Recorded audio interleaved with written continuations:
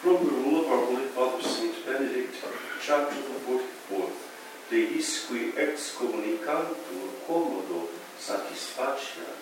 For those who are excommunicated, how they are to make satisfaction. Let him, for graver offences, is excommunicated, from the oratory and the table, prostrate himself at the door of the oratory, saying nothing, at the hour when the work of God is being performed, lying prone, with his face upon the ground, at the feet of all who go out from the oratory. Let him continue to do this until the abbot judge that he have made satisfaction, and then, coming at the abbot's bidding, let him cast himself at his feet and at the feet of all, that they may pray for him.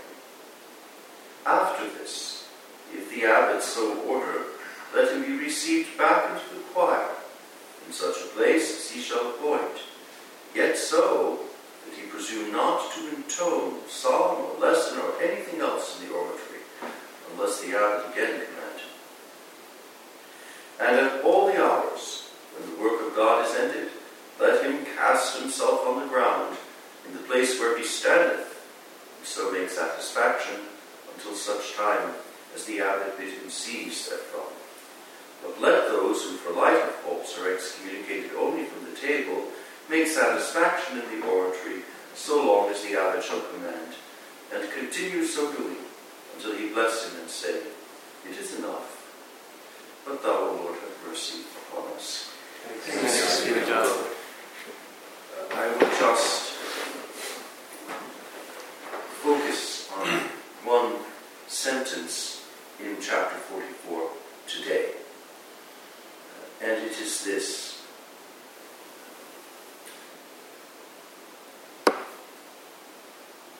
Let him prostrate himself at the door of the oratory, saying nothing, at the hour when the work of God is being performed. The practice would have been for the monk to, at the hour of the divine office, remain outside, prostrate on the floor. So hearing the office, but not coming into the church. And this practice would have been done as recently as 1965, 1966 in some monasteries. It was interpreted in various ways. In some places, the brother would lie across the threshold of the door so that everyone had to step over him going into choir, which was rather awkward.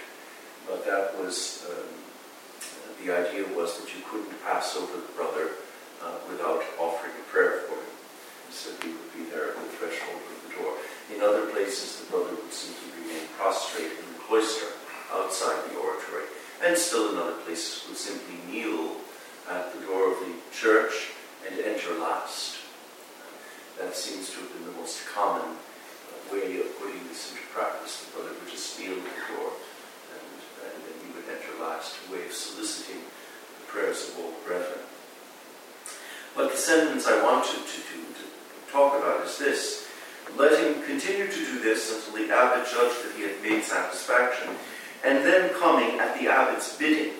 So it's not his own initiative, it's at the abbot's bidding. Let him cast himself at his feet and at the feet of all, that they may pray for him. Ut orent pro ipso. Ut orent pro ipso. This is very significant because it corresponds exactly to what we read in chapter 58 on the rite of profession.